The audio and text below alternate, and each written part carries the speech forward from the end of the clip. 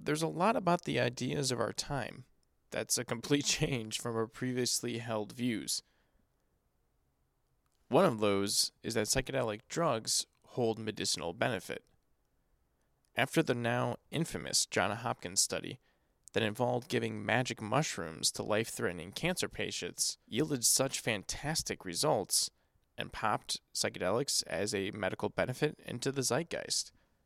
For those that may have never heard of this study, I'm going to read the summary of it that was released in 2018 from Johns Hopkins titled, "Psilocybin produces substantial and sustained decreases in depression and anxiety in patients with life-threatening cancer.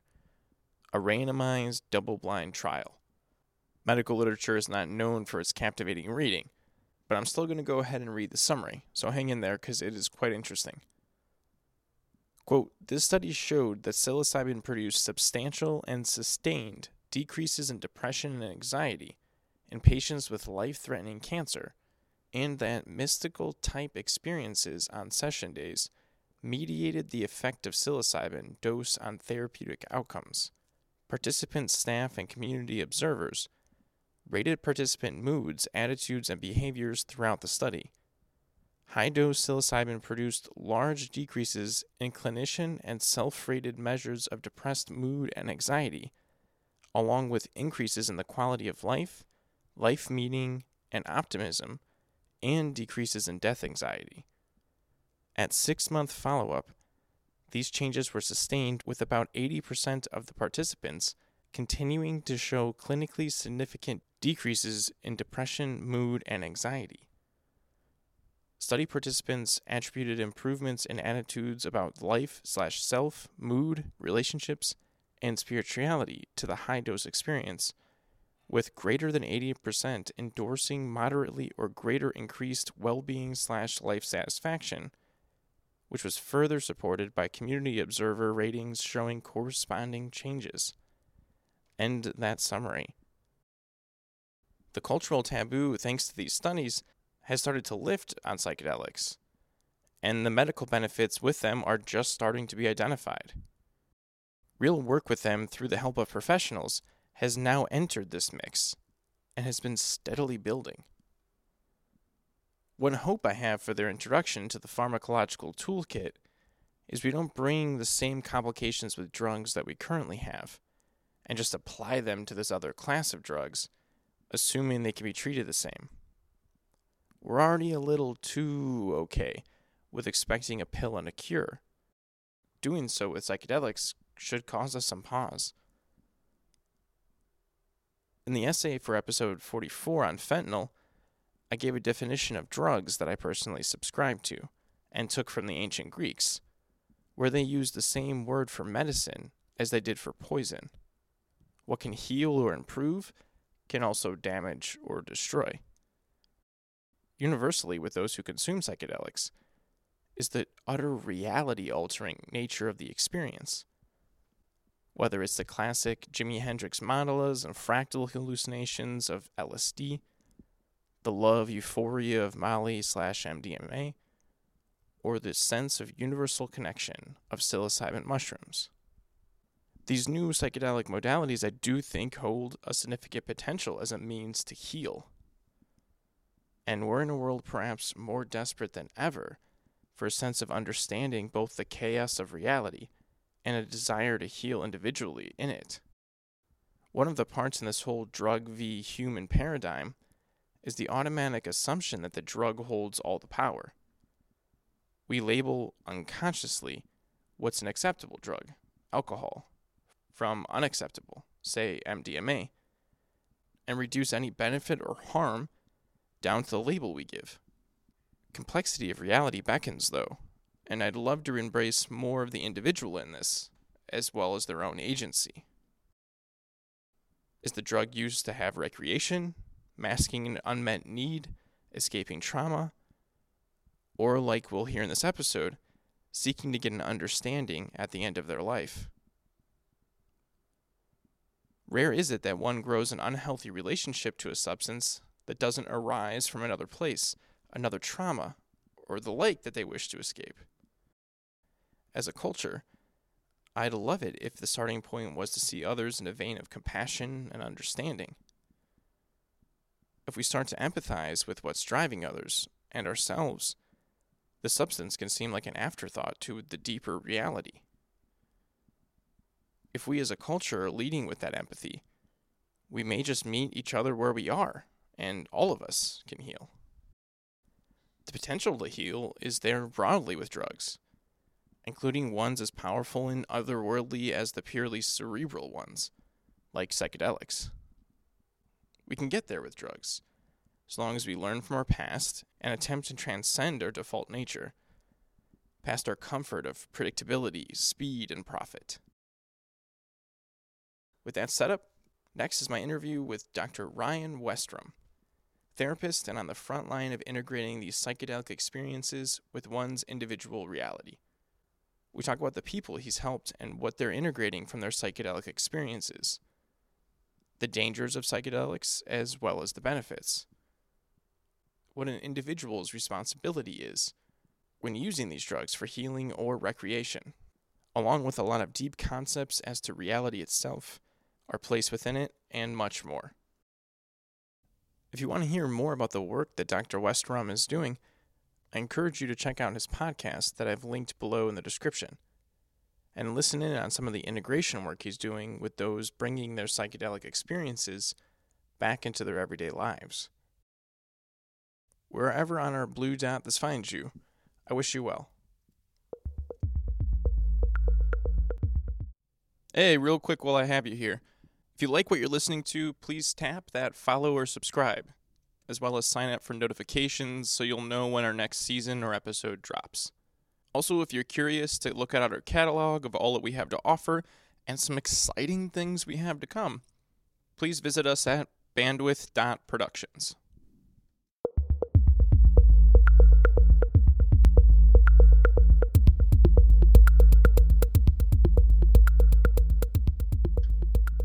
Cool. Well, thank you very much. If you wouldn't mind, please introduce yourself really quick.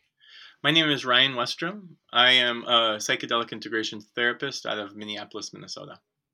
Oh, cool. I didn't even know you were in Minneapolis. I love the Great North. Yeah. I've been in Minneapolis most of my life. Dive in and out of different places. It's one of my favorite states, low key. Minnesota's got a lot to offer.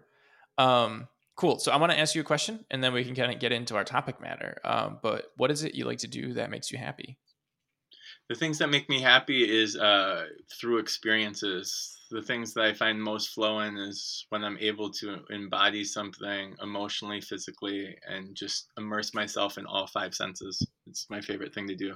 Could be skydiving to sitting on the floor with my young boy playing Legos. That's amazing. Immersion. So immersion into the kind of flow state, or kind of the transcendent states of full presence, right? That's the attempt. Until he throws a Lego at my head, and then I'm like, what? Yeah, reality always likes to find a way to come. Reality and the ego, I guess, find a way to come lash you back to it very quickly. Yeah. So, what exactly is the work that you do? It's a great question. The work I do is, I would say, a confluence of sorts. I'm identified as a sex therapist as well as a psychedelic integration therapist. Most of my day-to-day life is interacting with one of two of those subject matters, where I'm helping people and holding space for them to find authenticity, a clearer connection. I hope it's also a very spiritual practice. My company is named Healing Souls for that reason, helping people kind of re-identify and connect with the spiritual practices or engagement in this embodied experience. That sounds amazing. So how do you go about doing that? The ways I do it is, first of all, listening to what they're looking for. I don't prescribe to just one kind of tool. Often it's about integrating what's coming up for them in a way that allows them to listen to their own internal healer, their own calibration of sorts. Part of what I do then in a more technical manner is allowing them to open, allowing them to listen to maybe their active imagination and getting out of their conscious mind and into their body. That could be breathwork exercises, hypnotherapy, helping them kind of really embody not just the cerebral cognitive conversation, but interfacing with everything else. That sounds daunting. It can be for people if they're holding on to control and power, right, JR? So the biggest thing for me is when I meet somebody, especially if it's around psychedelics or any kind of sexual identity or fluidity, is we have to relinquish control and power as well as like the fear of judgment. And so I love that you said daunting, because if we can get out of that pattern, there's a ton of space to dive into, ton of freedom of exploration. And it's a lot about just trying it on. Again and again and again. What are psychedelics to you? Like, if you would give me like a brief definition of it, and then how is that a different modality than what is typical? Fantastic direction. Psychedelics to me are an opportunity. They are, I believe, a neutralized compound that's brought to this earth that we are now using as healing tools, that we are accessing as an opportunity to learn about many different things. Psychedelics can provide biographical healing. Psychedelics can provide recreational understanding, clarity. I think psychedelics to me are at some level a sacrament, depending on what you're taking and the intent you're using them for. I think, furthermore, if you look at them with reverence and deep respect, they can symbiotically, in return, provide you a plethora of support in your life. I think that has been lost as an opportunity. We're looking to take something from psychedelics often. And what my suggestion is to many people is come into concert with them and walk with them rather than trying to use them just as a tool. I don't believe psychedelics are just a tool, but they're rather an opportunity to live symbiotically with. If you could live symbiotically with them, they can provide so much. That's fascinating. And how would you say that they're different than typical modalities in the respective kind of healing and processing and all of that?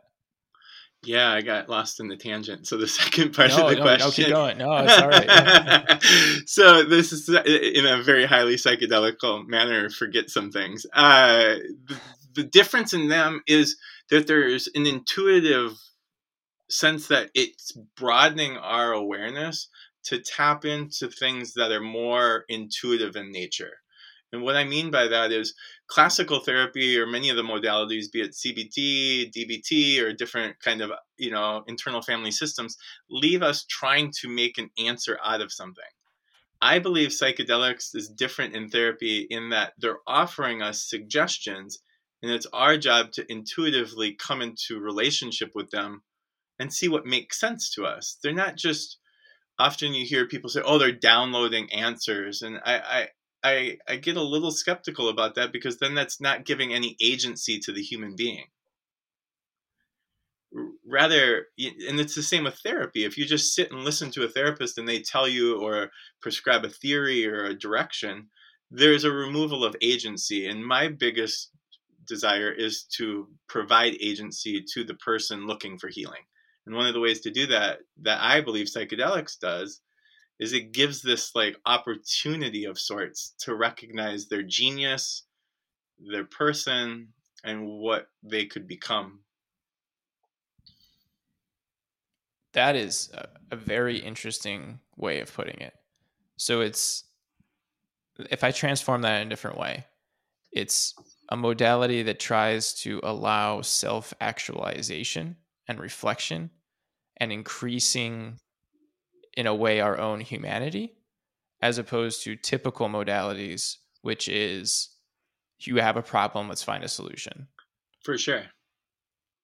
And I want to elaborate. Yeah, and sorry for stepping on your toes. Yeah, I would love it if you step on my toes this whole time. So keep stepping. Okay. Keep going. Well, the reason why I say that and why I have this vision and thought around it is because humbly it provides us opportunity. It provides us gentleness and grace for who we are and what we're coming into existence with, what we interface externally with. If we're prescribed a theory or a therapeutic modality, including psychedelics, mind you, and that's why I'm kind of stirring the pot on this around, is I caution if we're using psychedelics no differently than any other theory and just putting it in a cardboard box or a container, there's a radical opportunity for people to just continue to walk down like, animal to slaughter.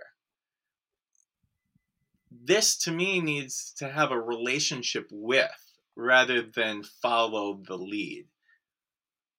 And without becoming too like soapboxy, psychedelics isn't designed for us to just lead through the blind and just follow what they're telling us. It's to come interface with it. It's to like allow it to be suggestions, but not definitive answers. That's fascinating. So I have this definition of truth that I like to propagate, which is I think that truth is paradox. So if you ever get to a point where something doesn't make sense because you have to hold space for two conflicting things that are both happening, then you've gotten to truth. Like that's truth. Truth isn't a fixed thing, right? Because once again, I subscribe to like the idea of complexity in physics, in which whatever we're actually looking at, we're never going to be able to know everything. There's always an innumerable amount of factors that are going over it. And there's no way you can take all the computation in the universe. And I would extend the complexity theory to say you can take all the computation in the universe and you'll never actually understand everything because you're blind to what you don't know, right? There's always going to be an unknown somewhere in there. So almost what you're saying is that psychedelics, when used in the manner in which you're describing, could be a way of us simultaneously getting to better know ourselves and getting to know the complexity of reality itself. Well said. And I totally prescribe similar to you with the idea of this is truth in paradox. I think the whole idea is just getting comfortable with that. And eloquently, as you just said, if someone knows everything, I would say run for the hills, including myself. If I ever am caught saying I know something, that's preposterous. Yeah. I try to train myself to say I believe Yeah. as opposed to I know. Uh-huh. Because it's hard. I mean, it's very hard, especially I do like software development and, like Sure. there's so many fixed ways of saying, I know this is how it works. But then you end up just getting surprised how things change. Right. Which is fascinating. Um, Before we get further, because there's a lot I want to continue to unpack, what is this? Can you explain the experience of psychedelics? Because I would imagine a lot of people listening are pretty terrified about them, from them, rightfully so, to be honest. So could you explain kind of what the experience of it is and both the good and ills? Because once again, going with the complexity of all of this, it's not writ large uniformly a good thing necessarily, right? There is potential dangers and things to consider, right? Yeah, and the reason why that question is so important today is this new renaissance. And before I get into what it is, it's an important thing that it's not for everybody. As you said, it could be terrifying. It could have innate fears. It could have a developed anxiety based off of cultural ramifications, be it if you grew up in the era of Nixon or Reagan where drugs were bad. So, one of the largest components is with psychedelics, and what it is it's dependent on obviously the compound or the medicine, what's coming up. The formula that someone should or could potentially consider, as we're saying, we don't know, I don't know, is this idea of doing everything in your power beforehand to prepare yourself to receive, right? So without talking about what psychedelics does to someone or what it looks like to be using, I often, again, in a paradoxical way that you so eloquently said, need to prepare yourself for the unexpected. Becoming comfortable with, hey, this medicine could do everything and anything in its power. So safety is primary. And it's hard to answer your question directly because it's so unique. And I think that's what I would like to articulate to the listeners is if you're trying to find a prescribed way of doing it, I would ask you to caution that and find safety first. Get enough information of the people you're working with, the medicine, get sophisticatedly understanding of what your intention is, because each medicine does something radically different. That's interesting. What is the spectrum between the differences? So, like the very popular ones are probably like LSD and Sure. psilocybin, mushrooms, and I suppose DMT is also in there as well. Yeah, DMT, potentially even MDMA, right? So the radical expression MDMA has with PTSD. I've been recently talking about, and this is just theoretical, I believe that, MDMA has a little bit more opportunity to engage in our biographical story, our healing of both our wounds in the past and what we're dealing with presently or moving forward in the future. Often, and due to the reverence of the ceremony, ayahuasca has a tendency to be very kind of archetypal, spiritually woven. And then you have to ask and really spit in the soup and make it even much more complex, JR, is this idea of, well, recreational versus therapeutic intent. Because I, prescribe to the idea that there's nothing wrong with recreational. I'm not opposed to saying a good trip at a Grateful Dead concert or some sort of festival is totally viable. All that to be said, you need to know the territory, right? So the length of time, the durations of LSD are easily far longer than a short MDMA experience or a mushroom. The psychedelic nature that you're talking about, so right, eloquently, this idea of psilocybin being, potentially mind bending could put, a depersonalization on somebody, which means they might have a little fragmented ego or a loss of ego.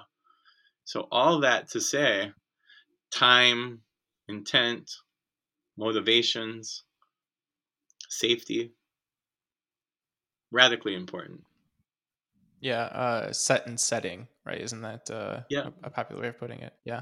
correct. Um, so let's just say we're entering it now. We've done our homework, and we've kind of we're entering it in one of the different flavors of medicines, if you will. Uh, what's happening in our brains, and how does that change throughout it? So, like, for example, like something that comes up frequently is like ego, and how Mm-hmm. the sense of self changes, and the sense of kind of the connection with the rest of the world tends to change. And all of a sudden, you might start entering a space of, um, for lack of a better word, spiritual space, where you're understanding a deeper, or at least you're feeling something that you normally would only be able to understand in an abstract way, save of those moments that you were saying, earlier, like when you're hanging out with your child. So what is that experience like, and how does that kind of differ from our kind of walking around status quo? And what from that do we have to consider into the integration process? And hopefully along the way, I'm not giving you too many compounded questions. No, not at all. I think it's great. First of all, as a disclaimer, I'm definitely not a neurobiologist, nor am I any kind of neuroscientist. So I do not speak eloquently about what's happening physically, but you said something beautifully, and I appreciate it. It's what's happening spiritually. What's happening with our consciousness? I think it's an opportunity to practice some things, and I'm going to take the liberties in my beliefs. It's an opportunity to come into, again, a relationship of ourself in some of the psychedelic experiences that I've heard from, myself included. It can be biographical, it could be archetypal, it could be past life regressions, it could be spiritual reassurance of what's to come. Having spent time helping integrate stage 4 cancer patients or terminally ill, there's a radical reassurance of this embodied experience and where we're moving for in the future. So during the session, it's about breathing. If you can breathe and hold on and just ask and know that there's support and that there's guidance and that it will be a temporary state of consciousness to support the healing of your traits that you're trying to integrate, as you said, is the experiences, I believe, are temporary states that provide us foundation for how the traits we want to walk in this world. That's interesting. So what I'm almost hearing is that this, I actually, I say this to people, whenever they elicit my commentary on whatever their life situation is that, well, one, God, I bring this up too often, but I'm gonna say it anyways. There's a guest on the show who's a close friend of mine, Felipe Fernandez Ernesto. He's a historian, and he said it on the first time we talked. Comfort is the enemy of well-being. And I think in today's society, we run to comfort, and we're actually marketed comfort quite heavily, and that we forget that actually it's the struggle that matters, right? Like, um, all of my favorite people in my life, in my personal friendships and whatnot, all have really fucked up backgrounds. And I feel like what that is that they've seen the struggle so much that it's formed them into who they are today. Now that forming can be something that is actually very hard to get out of, because you could have bad habits, bad reactions, traumas that you're carrying. Like, it's a double-edged sword. I'm not at all suggesting somebody have a terrible life to become a good person. I think there's many paths to, transcendence, as I would put it. Um, but what I'm hearing here is that this collapsed experience within a safe manner with this type of modality could almost help train us to get past this and to just say breathe and keep going. This moment is temporary. We can keep moving forward, which is almost as if it's a training ground for more than one thing at once. If am I hearing this right? That's accurate. And to double down on that, what you're saying is quite beautifully. And it's not to suggest we're all sadists, right? Like we're just looking for the sword to be cutting us all day long. That's not at all what I'm saying. I'm actually suggesting that if we lean into these exercises, be it with psychedelics, that it's providing us ample space, JR, to lean into how beautiful our life can be and where we found resiliency. And I'll go one step further, which I'm leaning into as my career is transitioning, is it's the art of practicing dying. The only thing that is universal is we're dying. And it's not, again, to be morbid, but to lean into mortality and go, okay, this is a wonderful expression of me to honor, because everybody comes out going, holy shit, that happened. Well, what does that remind you of? It's a practice of sorts. No matter if you're trying to heal a trauma in this life or get ready for the next mystery, you have to practice, and then you get to indulge in what you're really appreciated of. One of the things that has valued me personally with psychedelics is my deep reverence for living and my deep curiosity for transitioning. Yeah, I like that. There's a Bob Dylan line that I like a lot, which is those that aren't being busy being born, or being busy being dead. And it can be on one side of the coin quite morbid, but really what that just means is, dude, everything is ephemeral. And like, I like to think of like big things of majesty. Like, I think there's something in us that's hardwired. If we look at mountains or the Grand Canyon or something like that, we're just like in awestruck. And I think that there's some type of, to use your word, archetypical, if I'm conjugating it correctly, sense of that, of being like, wow, it took so much time to make what I'm seeing. I'm only here for such a moment. So why not just let go of everything that isn't serving me, and try to just hold on to whatever it is? Because all we really do have, as hyperbolic as it sounds, is this present time, right? Right. Yeah. And I think our society does a great job of, as you said earlier, comforting ourselves and ignoring the fact of the, as you eloquently mentioned, the majesty of the mundane. It's like, again, without sounding jaded or cliche, it's truly an opportunity to breathe into like this gift and know it's temporary. Yeah, and we could use that both in the times of struggle and the times of joy, right? Correct. Something I try to remind myself of constantly is successes and failures are both temporary, and it's actually the struggle to get to either place that's the most important. Because if you keep chasing that high of success or failure, it's never going to be enough.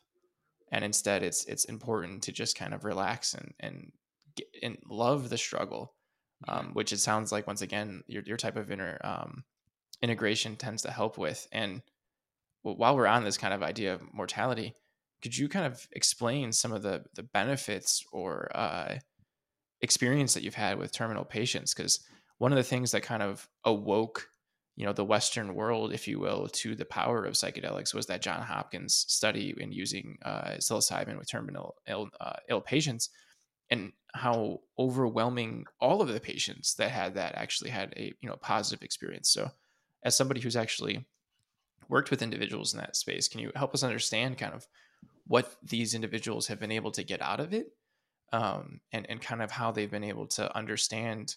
I really like the way you put it, kind of the mystery of what's next. Yeah. Ooh, and with honoring their sacred story, I can articulate themes that I've witnessed. And the themes that I've witnessed, JR, are a deep sense of an embodied experience of what that's going to look like, right? Be it if you're run over by a truck, is much different than these courageous individuals going through stage 4 cancer or terminal illness. So, in and of itself, by nature, their courage is a thematic element. The fact that they're going at it consciously and without trepidation.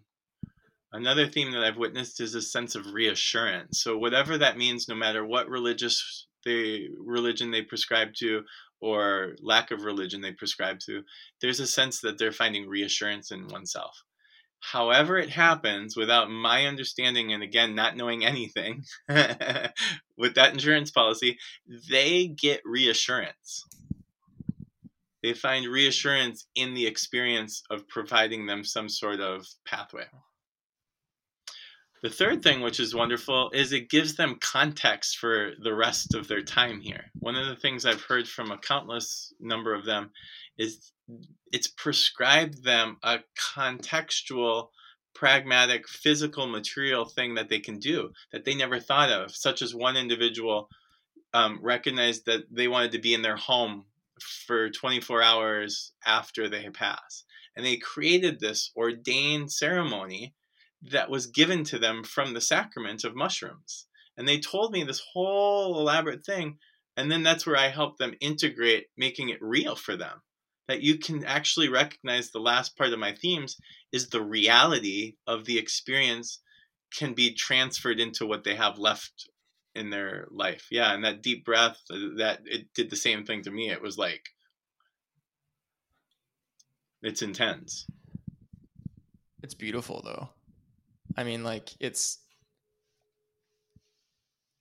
amazing to me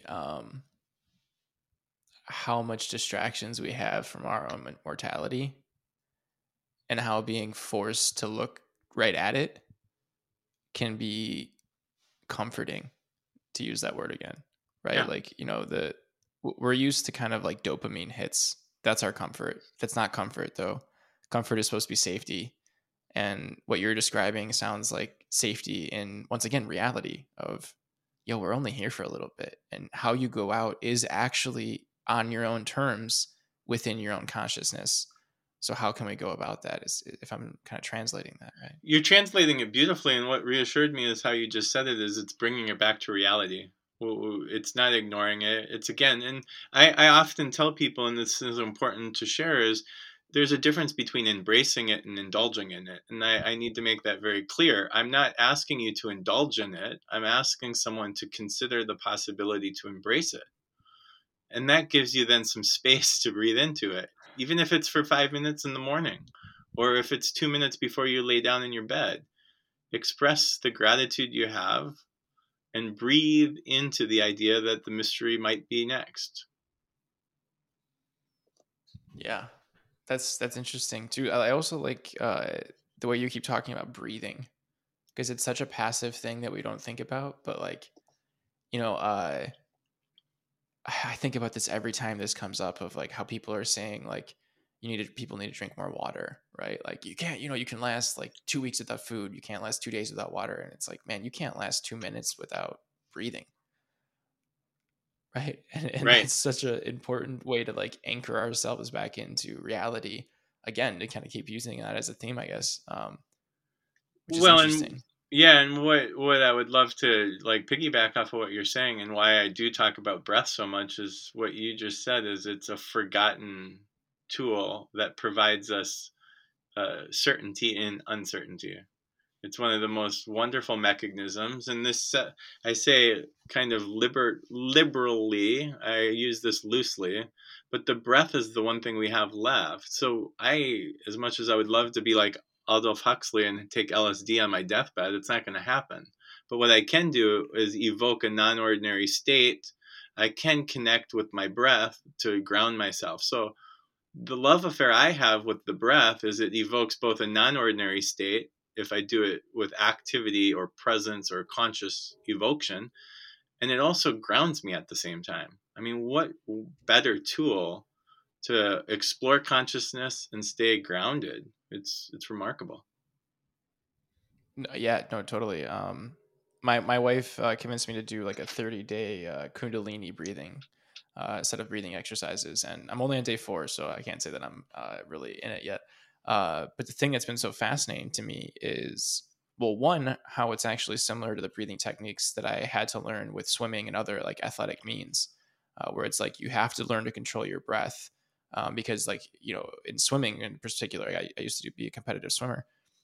If you don't control your breathing, you're going to gas out, and then you're done. And once you gas out, you're done. Like you're not going to be able to keep going at the same level. And it's so cardiovascular intensive that you have to learn how to do that.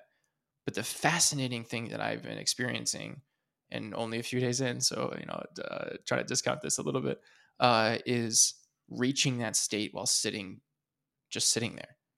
And Wow. that is so fascinating to me because I'm used to having to give myself, to max rev myself. Like I when I'm not injured, I like to trail run a lot, and I can get to that space again. And when I'm in that space and I'm giving it all out, I can enter that flow state, and I can enter that space of where like your whole body is vibrating. You can feel that vibration and the energy pulsing and all those things that sound like woo, but it's like no, I've gotten there through athletics, so you can't tell me that's woo because I've gotten there while doing these things that are very difficult. What's fascinating to me is by just how you breathe, the motions that you do it, you can get to that space sitting down doing nothing. And then the other thing that, is squaring it all for me is when you're in those difficult moments that you have to bite down. And if it's that you're with somebody who has previously caused you trauma and you're having to experience interacting with them again, or you're someplace at work that something happened and your adrenaline is shooting, that you can go back to that space. And it's almost as if you've built a little room in your head that you can get back to, and then you can center yourself in there and then walk around almost, and you become almost truly a passenger in your life, in the means of like I can feel what I'm feeling and I can see what I'm seeing, and both of those things don't have to drive how I behave. Which is interesting to me, is what you're saying is breath is super important. A modality to be able to take it into the rest of your life is breathing, and a way to be able to kind of reflect reality back to you is through this use of psychedelics, and then tie it all back together, integrate it back again, which to me I think is really important in what you've been saying, because something that I think is missed in the psychedelic revolution, as people, or renaissance as people have been putting it, is bringing it back in to life and centering it back into like, see, one of the things that I think we have so many distractions in our world today is away from why are we here, right? Like we've kind of like thrown religion out with the baby with the bathwater, which maybe is a good thing. I don't have an opinion on it. But in through doing that, we've kind of lost like, well, what is it I'm here for? Am I just here to seek the next dopamine hit? Am I here to just kind of like grind it out and bite down? Like, what is it? And what you're kind of suggesting is there's many ways to go about this. One of them could be breathing. One of them could be, psychedelic with integration. But the big part is taking your consciousness and bringing it back into the real world of where you're walking around and looking out through your eyes, Hmm. and how you go about that is what's important, which I think is amazing. I think it's important to reiterate that too. I appreciate your way of saying it. I don't think it's about anything other than living in this pragmatic, concrete, sequential life and comforting ourselves through the spirit, right? So it's not to suggest that, but if we're doing these exercises or we're using these medicines or we're doing breath or we're doing it, the motivation is so we're more understanding of what we're doing. So all of that kind of stems back for me into this embodiment. Yeah, I think that's really amazing. I think that's such an important thing for today, and it gives me so much hope in our future. In a time when I feel like there's so many reasons to not have hope, which is the fact that this is even being talked about in the manner, and there's people that are doing this in the manner that you are, I think is is really interesting, because one of the great things that we've got with kind of our reductionist world is we can make things that solve problems that are pretty amazing, but do we actually know why we're doing any of it? Like, we can Right. connect, people keep talking about connecting our brains into computers, which I'm very bearish on if we should, let alone if it's possible. But why are we doing that? Like, what are we trying to achieve? Are we just trying to achieve a faster widget and being able to do our jobs faster? Like, well, but why? What For is it that's sure. actually motivating us? Which I think is another important thing that you've been bringing up, is like the motivation and intent. Yeah. And I love the idea of questioning the why. And every time I seem to question the why personally, I believe that I need to ask myself what, how, where, when, before the why, because it gives me some sort of context. And specifically, as you're saying too, and I'm like the most largest significant advocate for myself around psychedelics, but what I have to challenge myself is if we're only using these experiences as the opportunity, and we're not looking at the holistic approach of this idea of doing yoga or eating healthy or having conscious conversations like you and I are having, the psychedelics are going to fall at the wayside because it's that lack of integration. It's lack of purpose. It's lack of meaning. I'm not suggesting you have to do everything with reverent integration or intent, but at the end of the day, give some sort of context to why we're doing it. Yeah, no, totally. I like going to music festivals, and something that I will be maybe making some people that are going to be mad at me is, I think the flippant use of psychedelics there is a problem, because it creates a community that self perpetuates itself. And also the thing with psychedelics, neither of us are neuroscientists, but they can. Michael Pollan has this analogy that I like a lot, which is psychedelics. We have these. Let's just say our mind is a hill covered in snow, and we have certain paths that we go down with a sled. And what psychedelics allow us is they almost have a fresh coat of powder over that, so that we can kind of see the grooves and choose if we want to go down them, and kind of help build neural pathways away from them. Psilocybin is proven to do neurogenesis, which is regrow neurons, connections, that type of thing, which is amazing. However, that's a double-edged sword, because if you're in a setting and a community, and I think a big part of it is the community that perpetuates this type of use, you're actually ingraining your negative habits, and you're ingraining this type of a method of doing it, which I think is concerning. Because nothing is good, nothing is bad. It just is, right? So psychedelics Sure. have a means to be helpful, but I think it's something that why is important, right? Because I'm not trying to speak any judgment here. I think if you want to use a regulation, that's fine, but I think understanding why and what your intent is from it and what you're trying to get out of it is super important. Otherwise, it might make those bad habits harder to get out of, right? Yeah, and that speaks a lot of volume into, as you said, you might not be knowing why you're doing it, and before you know it, you're in the concert continuously perpetuating something.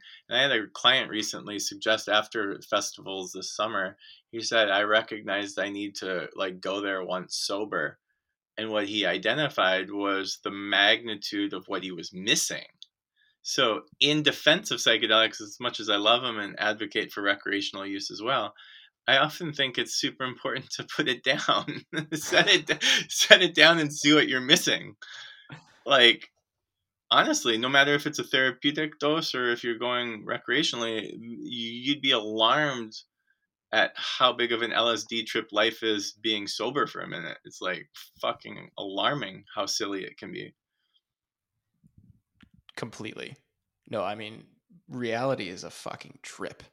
And if you're under a substance or not, if you really kind of relax into it, it's so fucking goofy, man. I think, Mm-hmm. I don't know. There's so many different ways of finding out how just goofy things are. Mm-hmm. But I know I really appreciate that, and kind of what you're advocating is, it's a it's a it's a means, but everything, breathing is a journey, I guess, is really what you're saying. And what do we do with that breath? Right. And know that it's not ending. If we think it's ending, that's also breeds fear and trepidation. And I think the idea of trusting the fact that we don't know provides security. Yeah, I guess safety again, coming up. Mhm. Um, what are your I don't want to say suggestions, but kind of what is your advice to people who are curious in this, and what are some of the things to look for in that curiosity, both of kind of like your inward reflection as well as kind of the outward experience that you may or may not be choosing to kind of embark on? So when I speak to someone that's new and curious to this work, the questions I often ask, and they're very high level, is I give this PREP acronym. I find it super helpful. And the acronym is purpose, P, what is your purpose? R, reflect on historically what your history might be, both physically, mental health, identify the traumas that might not be repressed or suppressed. Uh, what are your expectations? Often, what I notice about people coming fresh and new to this work is they have potentially unreasonable expectations. As many people would say, the one hit pill, or, this is going to transform my life. And I often remind people that it's like squeezing toothpaste out of an old school toothpaste container. You're going to have to do something with this, right? And I say this very humorously is you do psychedelics, it's out. And you better know that on the flip side, and why I love integration so much, is preparatory journey maps to know where you're going, what you're going to be doing with it. And then the last P in prep is what's the potential. So, worst case scenarios, best case scenarios, and everything else in between, just actively imagine. So, you have some sort of groundwork in this very uncertain experience. I think the largest thing I believe psychedelics is being presented as this certainty or this clear thing, and it's really not. And if anyone says that, it's super strange to me because as much as neurogenesis is happening or these experiences are being healed through PTSD trials, there's still the outliers. And we have to listen to that. And I don't say that to breed fear and scarcity. I actually am breeding like a sense of, hey, you better know why you're doing it and then double down on why you're doing it. Yeah, no, I mean, I what I'm hearing is you're being honest, right? Like, um, I have a lot of gripes with the pharmaceutical industry, but one of them is the benzodiazepines and how they're prescribed flippantly, and how the same type of conversation is rarely had that you're having with psychedelics with benzos, right? Like, it's not a magic pill. It'll feel like a magic pill. Your anxiety will completely go away, and it'll be radically different in a way that it doesn't even, it sneaks up on you where you're like, oh my God, I actually, I feel better. But my heart Right. isn't racing. That's wild. But it's not a zero sum game. What it's doing to your neurology is something to be considered. Any habit dependency is going to need to be considered. But there is benefit to it. You know what I mean? Like, I'm not going to say there isn't a benefit to somebody who's having a traumatic panic attack, or if their doctor says it is, and it makes sense for them. I'm sure there's an innumerable amount of instances that it makes sense. But that's to say, not to say that it's a single cure all, or that it's necessarily safe in all means, in all manners, in all habits. And what I'm hearing you say is that's the complexity, to go back to that, in medicine, and that doesn't change just because we have like a new modality Right. in psychedelics. And you bring up a valid point is this is still being perceived as a medicine, no matter if it's a trial in a PTSD experiment or if what I'm hearing from the general public is we're looking at this as a healing modality, which then by logic says there needs to be a reconciliation of how often, when, prescribe it. And again, what are you doing to walk with it? Similar to SSRIs, they ask you to do that with therapy. Practice the integration of the medicine so you know it. And without belaboring that word too much, is there has to come a time where you're walking with it actively. And this is not a passive experience. Yeah. I really like, I don't know if it's still modern Greek, but I know ancient Greek, the term pharmacopoeia was the term both for medicine and poison. And I Mm, love that. And I wish that's the way we thought about medicines, because they are both something that could heal you, but they also are something that can destroy you. And that is a reverence, to use that word that you were using earlier, that I think we should take into that, right? Because if it is anything, like too much of anything can kill you, right? And like, in um I don't know where this is from. It's eluding me, but it's not the medicine that matters, it's the dose, right? And I think that that is something that we, once again, in kind of this stream it, tap it, on demand, give me dopamine world that we're in, like everything is a service now, right? We kind of lose that, and that is, I think, what is really important and really interesting in what you're saying is, let's not fuck up this new modality in the same way that we've kind of tacitly accepted in our culture, this take a pill and it'll be done.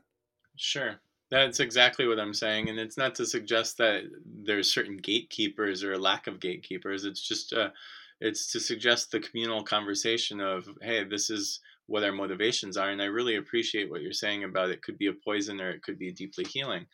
It's possible. And at the end of the day, you look at yourself and you remind yourself of, am I doing this to follow the societal new trend, or do I have a real significant reason for it?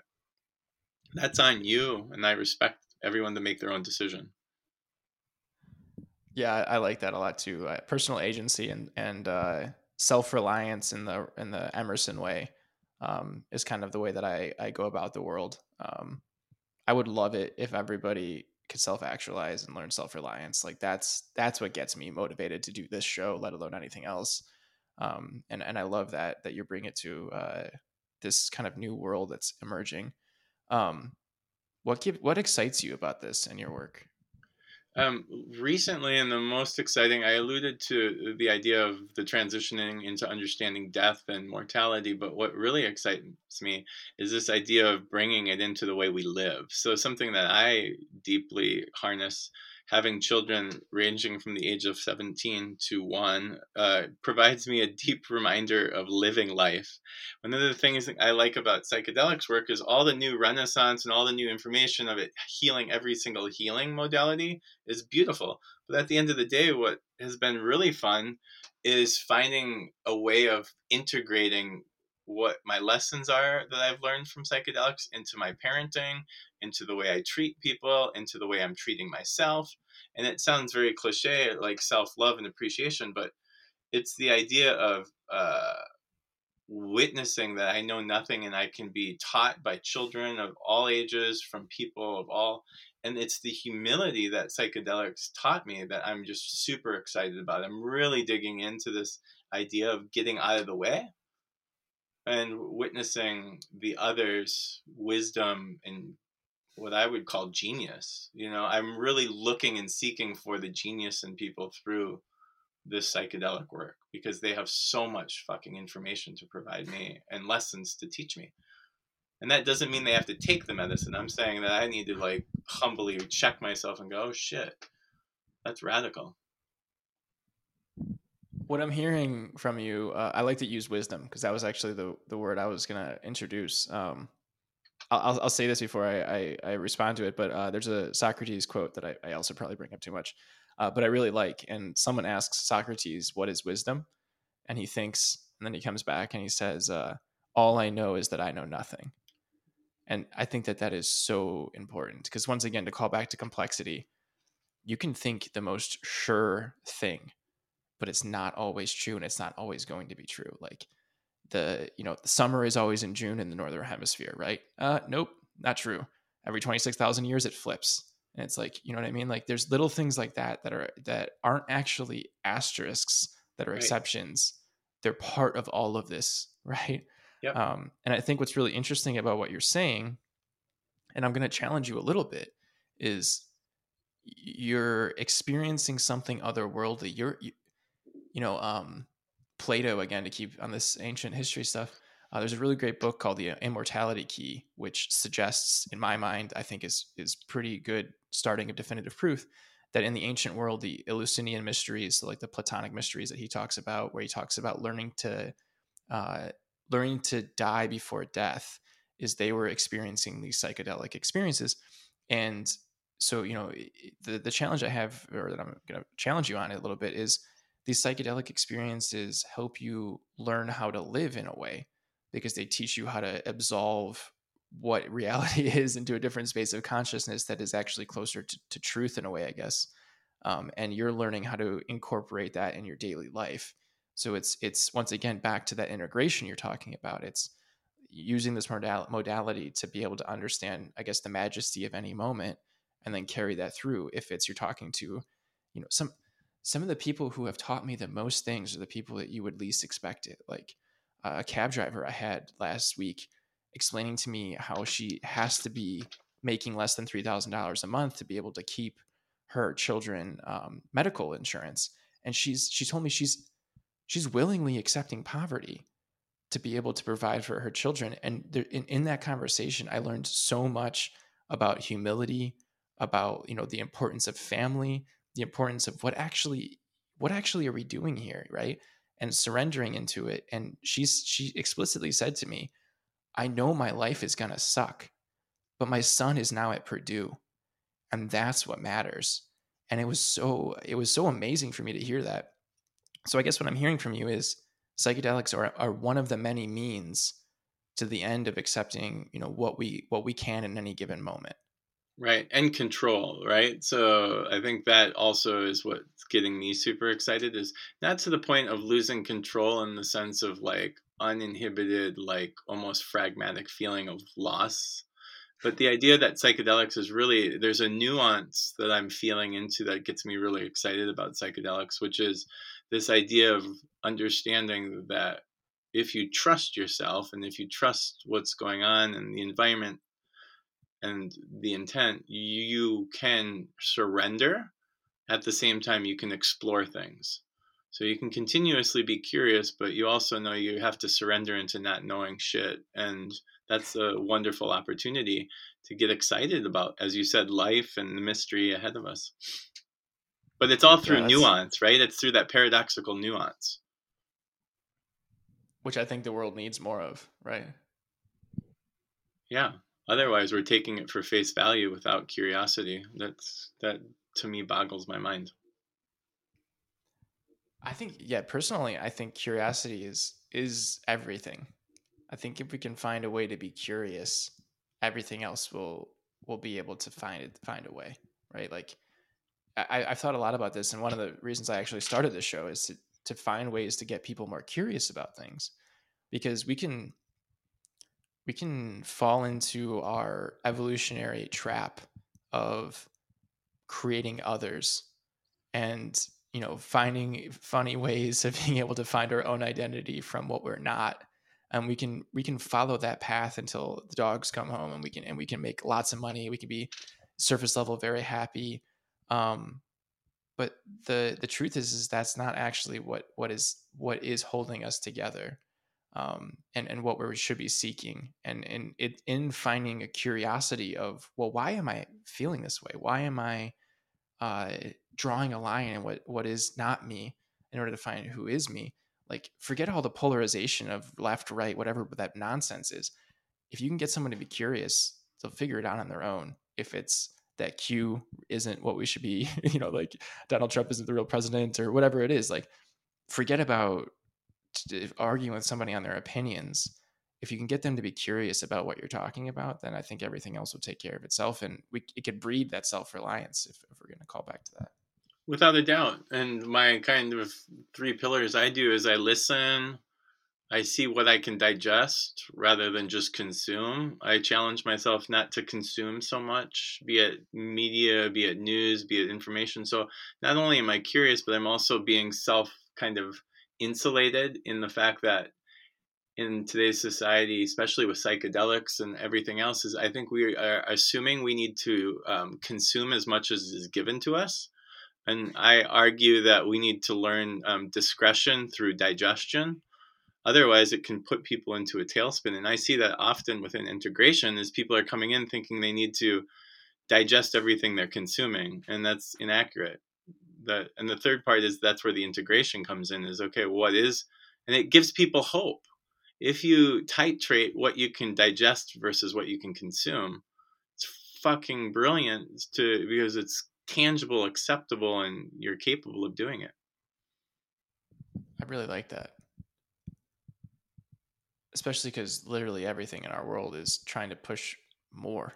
Consumption, right? Which Yeah. no wonder why everyone's on anxiety pills and trying to get. It's like all you have to do is soften. I'm not asking people to go, to Walden and sit in a cave. I'm just asking people to do, again, monitor what they can consume, and then capable of what they can digest. That's so fascinating. I want to ask you one more question before we end. Please. What do you think consciousness is? Oh goodness! Can I plead the fifth and say I don't know? I mean, I've Yes. seen. Yeah, honestly, my knee-jerk reaction is I have no clue.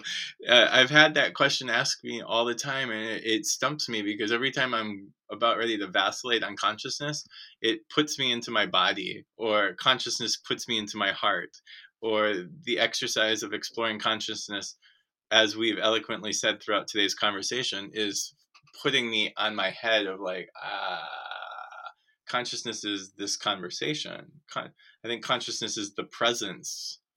Consciousness for me is like words that reassure this experience, that can kind of congeal me into like, okay, embodied experience, as I eloquently said at the beginning, of like, I want to do this. I feel this okay. But lo and behold, that's a great question. It's like a Buddhist koan that's always answered differently. It is. And I've never heard your way of putting it, that it's words that embody this experience. Because I think that that's amazing. I think once we reach something that's truly poetic, it's explaining both the intent and the emotion behind what it's trying to explain, while also telling you that the container that it's put in is not real. Right. Exactly. It's That's limitless. fascinating. It's limitless. Yeah, it's I like to consider, how consciousness is reality experiencing itself, because I think that's something we forget. It's like, no, like you're made of atoms, and somehow those atoms are put together, and it's creating what you see. Whatever is in the space between that of matter and void, I don't know, and I don't know if we ever can know, but we should probably hold on to the fact that, well, first off, you are not your thoughts, but you are experiencing that, and in that experience is reality. And yeah, I don't know. I ask that question sometimes just because I'm curious to see what people's responses are. But at the same time, I totally subscribe to what you're saying, which is I don't know what consciousness is, but I know there are things that are fixed and stable that I can't unsee. And the space between that, I do not understand. And trusting that and being okay in that.